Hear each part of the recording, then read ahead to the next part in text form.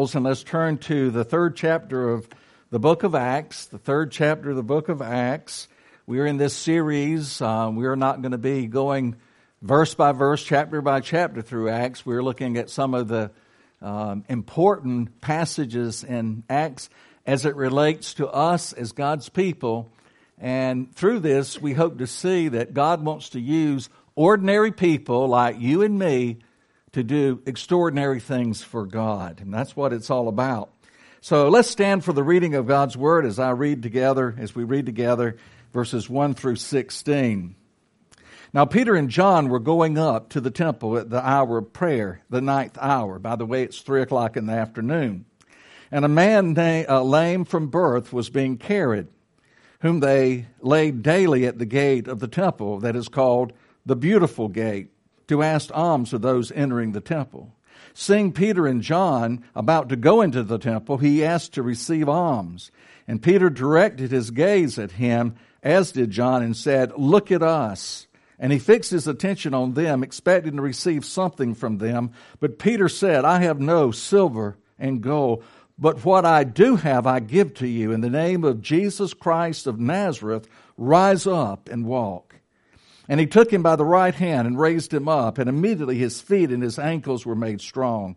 And leaping up, he stood and began to walk and entered the temple with them, walking and leaping and praising God.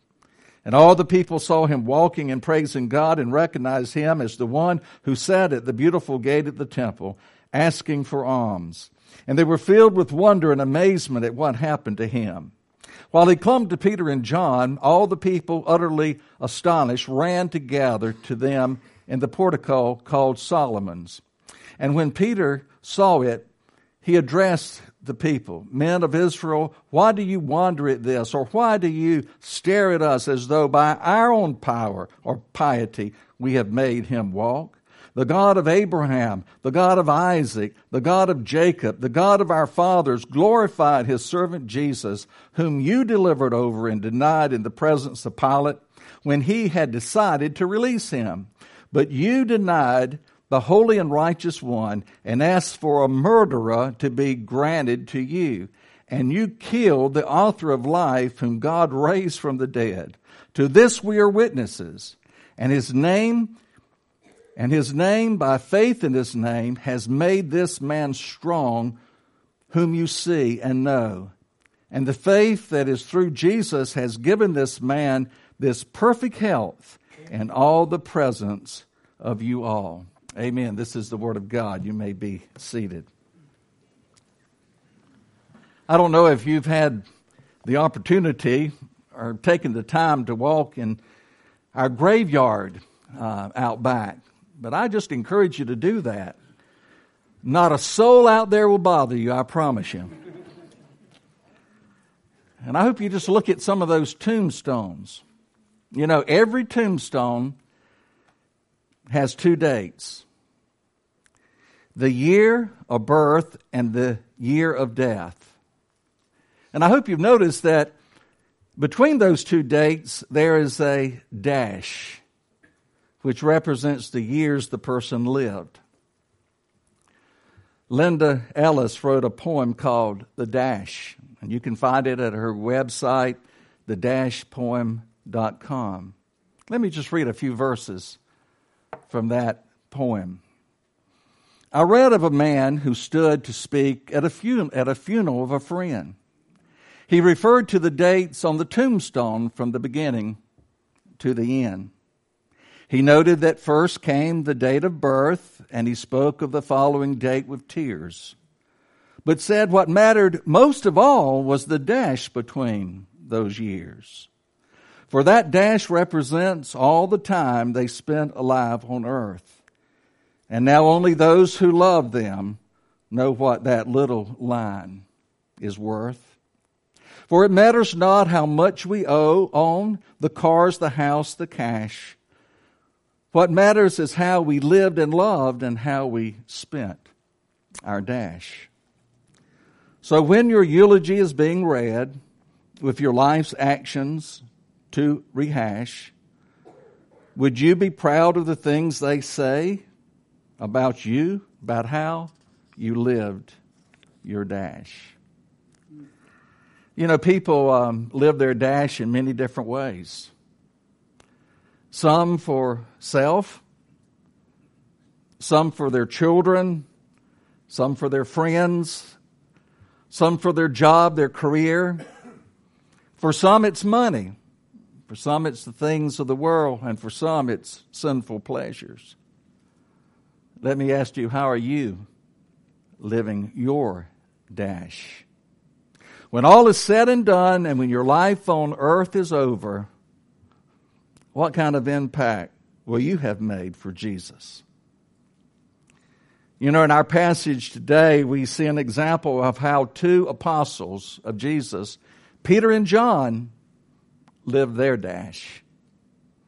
Our story takes place in the city of Jerusalem, about a year after the death and resurrection of Jesus Christ. Peter and John, they're on their way to the temple for the 9th hour of prayer, which was 3 o'clock in the afternoon. By the way, 3 o'clock in the afternoon was very, very significant, and I'm sure it was very significant to Peter and John. It was 3 o'clock in the afternoon when Jesus died on the cross, if you remember. It was 3 in the afternoon when Jesus cried out from the cross, my God, why have you forsaken me?" It was 3 o'clock in the afternoon when Jesus cried with a loud voice, "It is finished," and bowed his head and gave up his ghost. It was 3 o'clock in the afternoon when the veil of that temple was rent in two from top to bottom, signifying that the way of access to God has been opened. And now on the way to the temple, Peter and John, at 3 o'clock in the afternoon, passed by the beautiful gate. Josephus, the renowned Jewish historian, writes that the beautiful gate was made of Corinthian brass. It was overlaid with gold, 75 feet high, 60 feet wide, doors so huge that it took 20 men to close them. It was truly a beautiful gate. But the really beautiful thing is what took place at that gate. Peter and John encountered a crippled beggar lying there. It's important for us to understand that he was born crippled. We know later on in the passage that he was 40 years old. He had been crippled for 40 years. He had never taken a step in all of his life. As a boy, he was not able to play like the other boys played. He had to be carried wherever he went. As a man, he couldn't work and earn a living. All he could do is what he was doing, lying at the temple gate and begging for money. And that's what he did day after day, week after week, month after month, year after year. But his life was about to change. As he saw Peter and John approaching, he had his hand out, begging for money. And Peter said to him, "Look at us." And I'm sure the man thought just at that moment, this is my lucky day. I've hit the lottery. I've won. Man, I've hit it big. But Peter said, in effect, "I'm sorry, friend, we don't have any money to give." And no doubt at that time, a frown of disappointment came over the crippled man's face. Peter and John didn't have what he was asking for, but he had something far better. They had Jesus. And they offered him Jesus. In verse 6, the first part of the verse, they said, "I have no silver and gold, but what I do have, I give to you." I have no silver and gold, but what I do have, I give to you. And then right after that, they say, "In the name of Jesus Christ of Nazareth, rise up and walk." What Peter was saying, friend, I can't help you, but I know someone who can. And his name is Jesus. Friends, we don't have anything to offer this world. We really don't. I don't have anything to offer this world. You look into the eyes of people out there, and you see hopelessness. I don't have anything personally to offer them, but Jesus does. And Peter and John, they were clear about the gospel. They really were. Well, see, this crippled man, he needed something far more than a handout. That's what he was looking for, but he needed far more than that. He needed a Savior. And Peter and John understood that. They were clear about the gospel. Friends, let's be clear about the gospel too. What people need today is Jesus Christ. Now, it's our Christian duty to help meet the physical needs of those we're able to help. The book of James is clear about that. In fact, in James chapter 2, James says, if a brother or sister is poorly clothed and lacking in daily food, and one of you says to them, go in peace and be warmed and filled, without giving them the things needed for the body, what good is that? So it is our duty to help when we can to meet people's physical needs.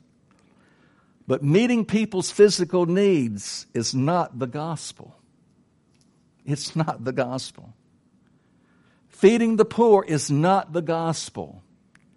Clothing the naked is not the gospel. Curing the sick is not the gospel. And that's where a lot of the mainline denominations today have gone wrong.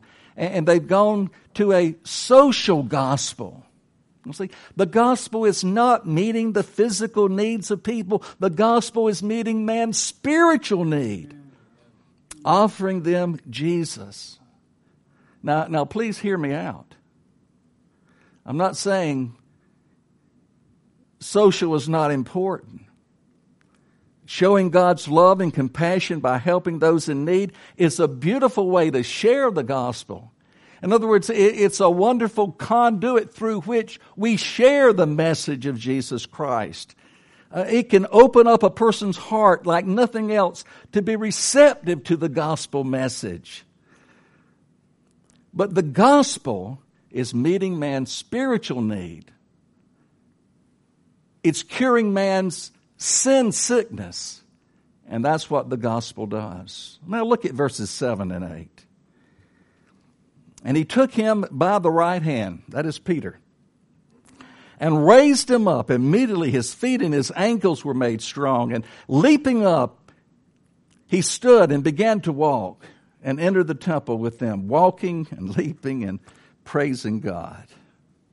You know, I'm sure at first this crippled man didn't understand what had happened to him. I'm sure of that. Peter grabbed him by the right hand and raised him up and said, probably in effect, get up, man, you've been healed. You've been healed.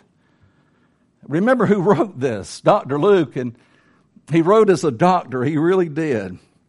Immediately his feet and his ankle bones came together. They came back in the right socket and they were strengthened. Jesus healed him in a flash. I would have loved to have been there. I really would have.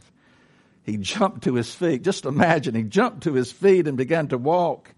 And he started leaping and jumping up and down. And then he entered the temple. No doubt he was singing, hallelujah, praise the Lord, I've been healed. Again, for 40 years, this man had been a cripple, but in a flash, in a moment of time, Jesus healed him. But my friend, I want you to understand that this was more than a physical healing. Not only was this man healed of his lameness, he was cured of his sin. He was healed spiritually. This man was saved.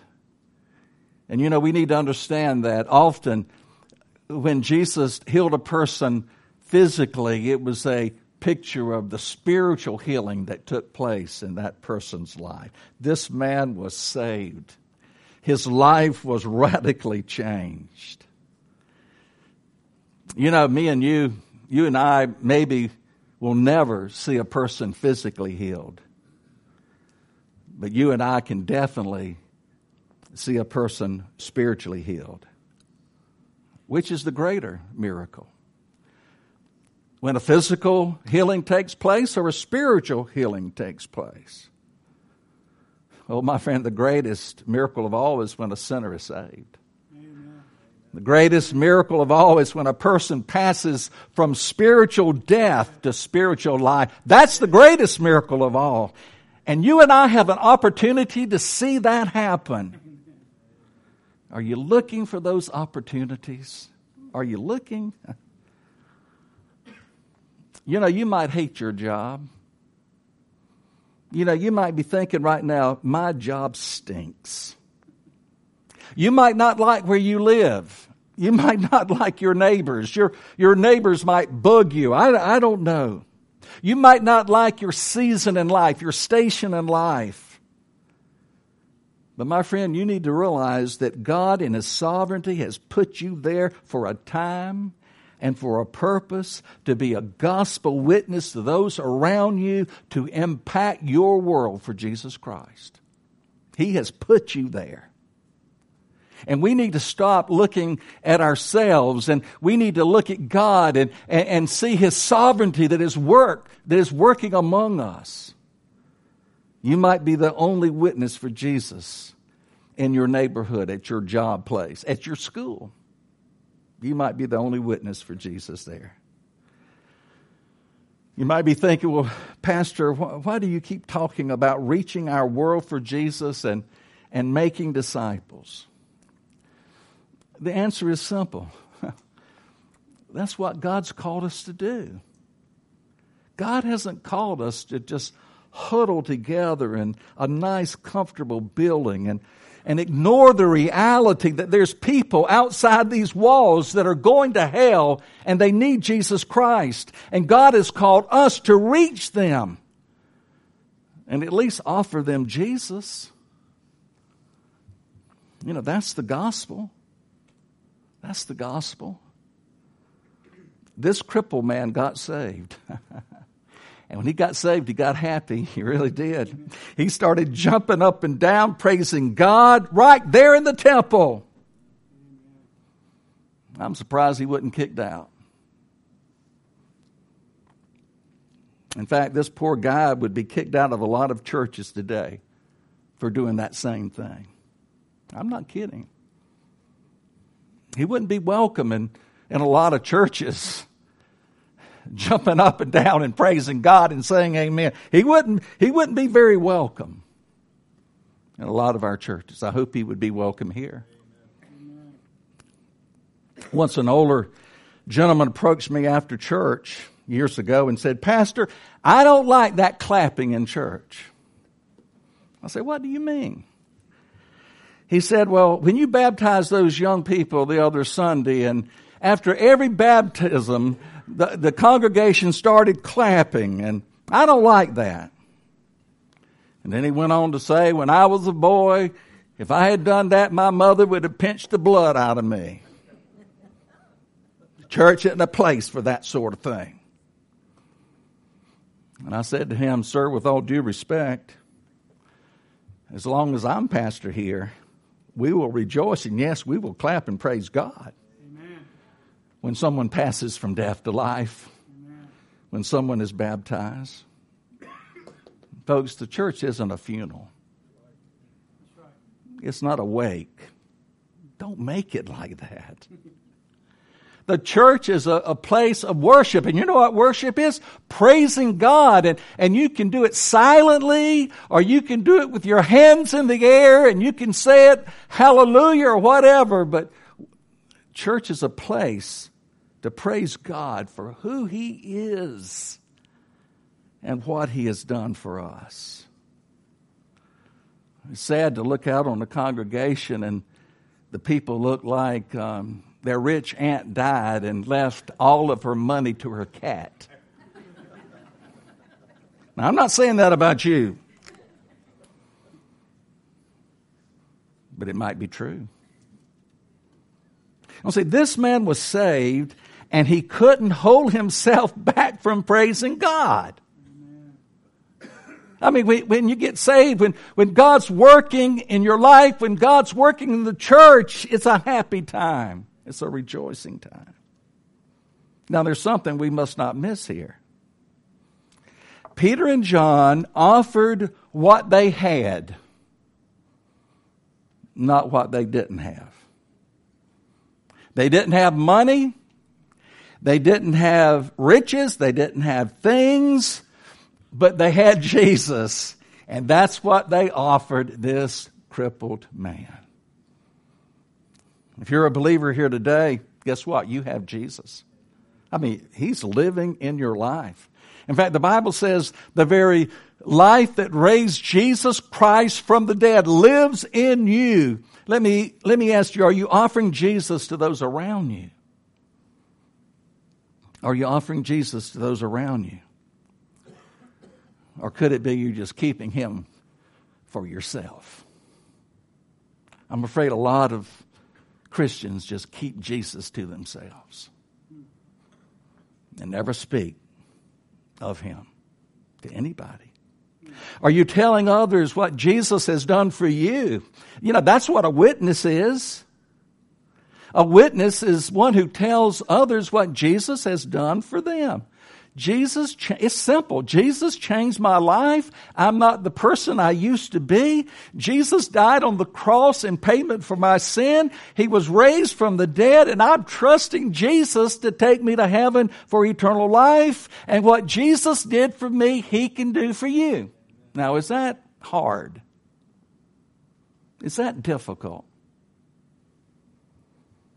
I want you to notice the effects of the healing in verses 9 and 10.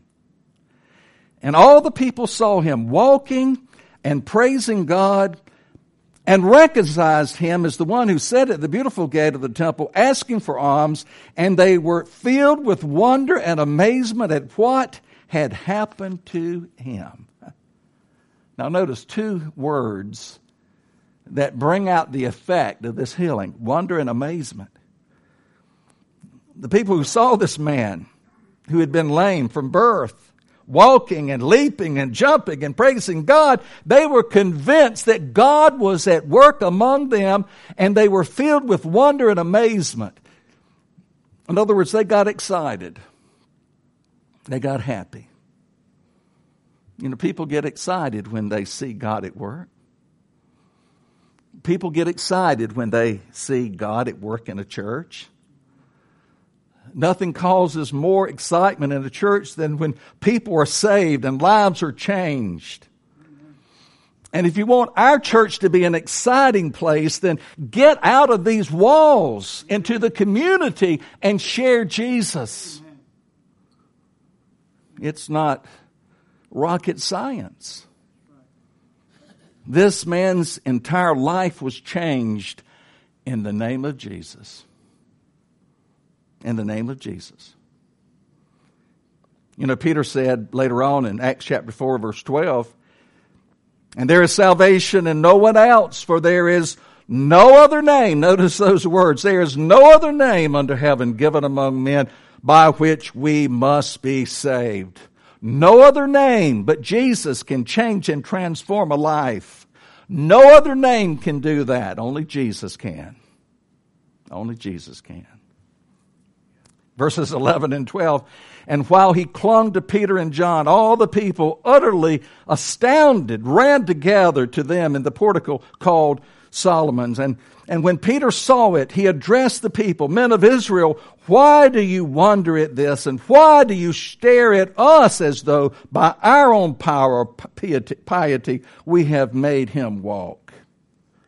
So see, Peter, as he looked at the people, he saw something that really troubled him. They were focusing on the wrong person. They were focusing on Peter and John. They were focusing on men and not on Jesus. Peter says, why are you looking at us as though by our own power we healed this man? We had nothing to do with it. Get your eyes off of us and on Jesus. This isn't about us. It's about Christ. And you know what Peter does? He points them to Jesus. He points them to Jesus. That's what God's man always does. Points them to Jesus. You know, this is a big danger in our churches today. The danger of focusing on God's servants instead of Jesus. You know what that is? Idolatry. Yes, it is. It's nothing but idolatry. It's nothing but hero worship. And my friend, there's no place for hero worship in the Church of Jesus Christ. See, Jesus is our hero. Jesus is our hero. And God's man will not call attention to himself, but will make much of Jesus. See, God's man will not point people to himself, but will point people to Jesus. God's man will not brag on himself, but brag on Jesus. God's man will not exalt himself, but exalt Jesus. God's man will not tell his story, but God's story. See, a lot of churches out there are built on the personality of the preacher. Never should happen. It should be built on Jesus. A church built on the personality of the preacher will ultimately fail. Oh, you can build a big church that way. Oh, yeah. I can tell you about 100 all around us. You can build a big church that way. But it won't make disciples. It can't. A church that impacts the world is a church that recognizes that we can do absolutely nothing, but Jesus can do everything. And so God is calling us to share His story. His story. And that's what Peter and John does. Look at verses 13 and following. And they said, the God of Abraham, the God of Isaac, the God of Jacob, the God of our fathers, glorified His servant Jesus, whom you delivered over and denied in the presence of Pilate, when he decided already to release him. But you denied the holy and righteous one and asked for a murder to be granted to you. And you killed the author of life, whom God raised from the dead. To this we are witnesses. And His name, by faith in His name, has made this man strong whom you see and know. And the faith that is through Jesus has given the man this perfect health in the presence of you all. What a sermon. Peter shares God's story by making two very important points. Number one, God glorified Jesus, but you rejected Him. That's the first point. God glorified His servant Jesus, but you rejected Him. And the second point is, you killed Him, but God raised Him up. Now let's look at the first point. God glorified Jesus, but you rejected Him. You see, God glorified Jesus by declaring Him to be the Son of God. But He looks at the people and says, but you arrested Him and turned Him over to a pagan man, Pilate.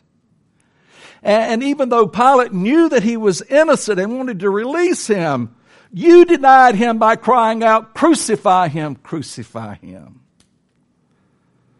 And you rejected the righteous Son of God and chose to release a murderer, Barabbas, instead. God glorified Jesus, but you rejected Him. And then the second point, you killed Him, but God raised Him up. Look at that first point. You killed the author of life. That's an oxymoron. It seems like a contradiction, doesn't it? How can you kill the author of life? Well, the truth is you really can't. Yes, they killed Him. Yes, they put Him on a tree and crucified Him. But it only bruised His heel. In Genesis chapter 3, verse 15, He rose the third day. Death had no power over Him. Death could not conquer the Son of God. God raised Him from the dead. God raised him from the dead. By the way, Jesus was the very first one to be raised from the dead in a glorified body. He was the first, but not the last. Guess what? We will follow him. Because he lives, we will live, the Bible says. But the resurrection of Jesus Christ is central to the gospel message. Amen. Without it, we don't have a gospel. Right. We don't have good news. Without the resurrection of Jesus, the cross accomplished absolutely nothing. If Jesus did not come out of that grave, his cross accomplished nothing. Without the resurrection of Jesus, we have no hope. And as Paul says in Romans chapter 15, we are of all men most miserable. But folks, I've got good news. I've been to the tomb. It's empty. It's empty, my friend. Jesus is risen. Yes. And Peter says in verse 15, to this we are witnesses. We're witnesses. I saw the risen Christ. I saw him. I was with him. I touched him. I ate breakfast with him after his resurrection.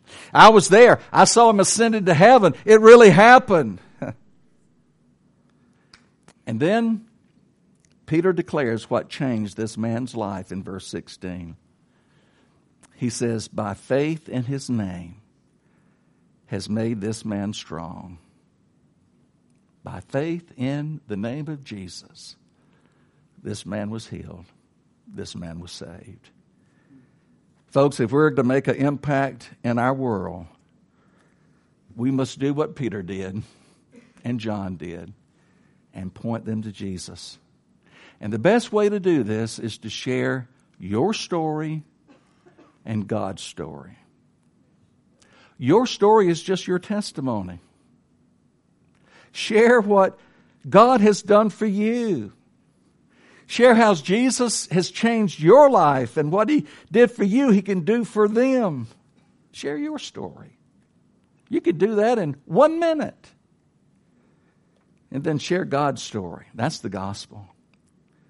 Share that Jesus died on the cross for their sins and rose again from the dead so that they might have forgiveness and eternal life. And then offer them Jesus. Invite them to do what you did. Invite them to trust Jesus.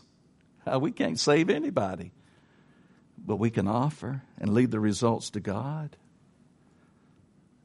Let me ask you, this week, who can you share your story and God's story with? I'll say, God places people in our path. He does that every day. And you might not realize it, but God is already working to place somebody in your path this week. So you can share that story. You can't save that person, but you can share your story and God's story and just leave the results to God. And see, God wants to use ordinary you to do something extraordinary for God.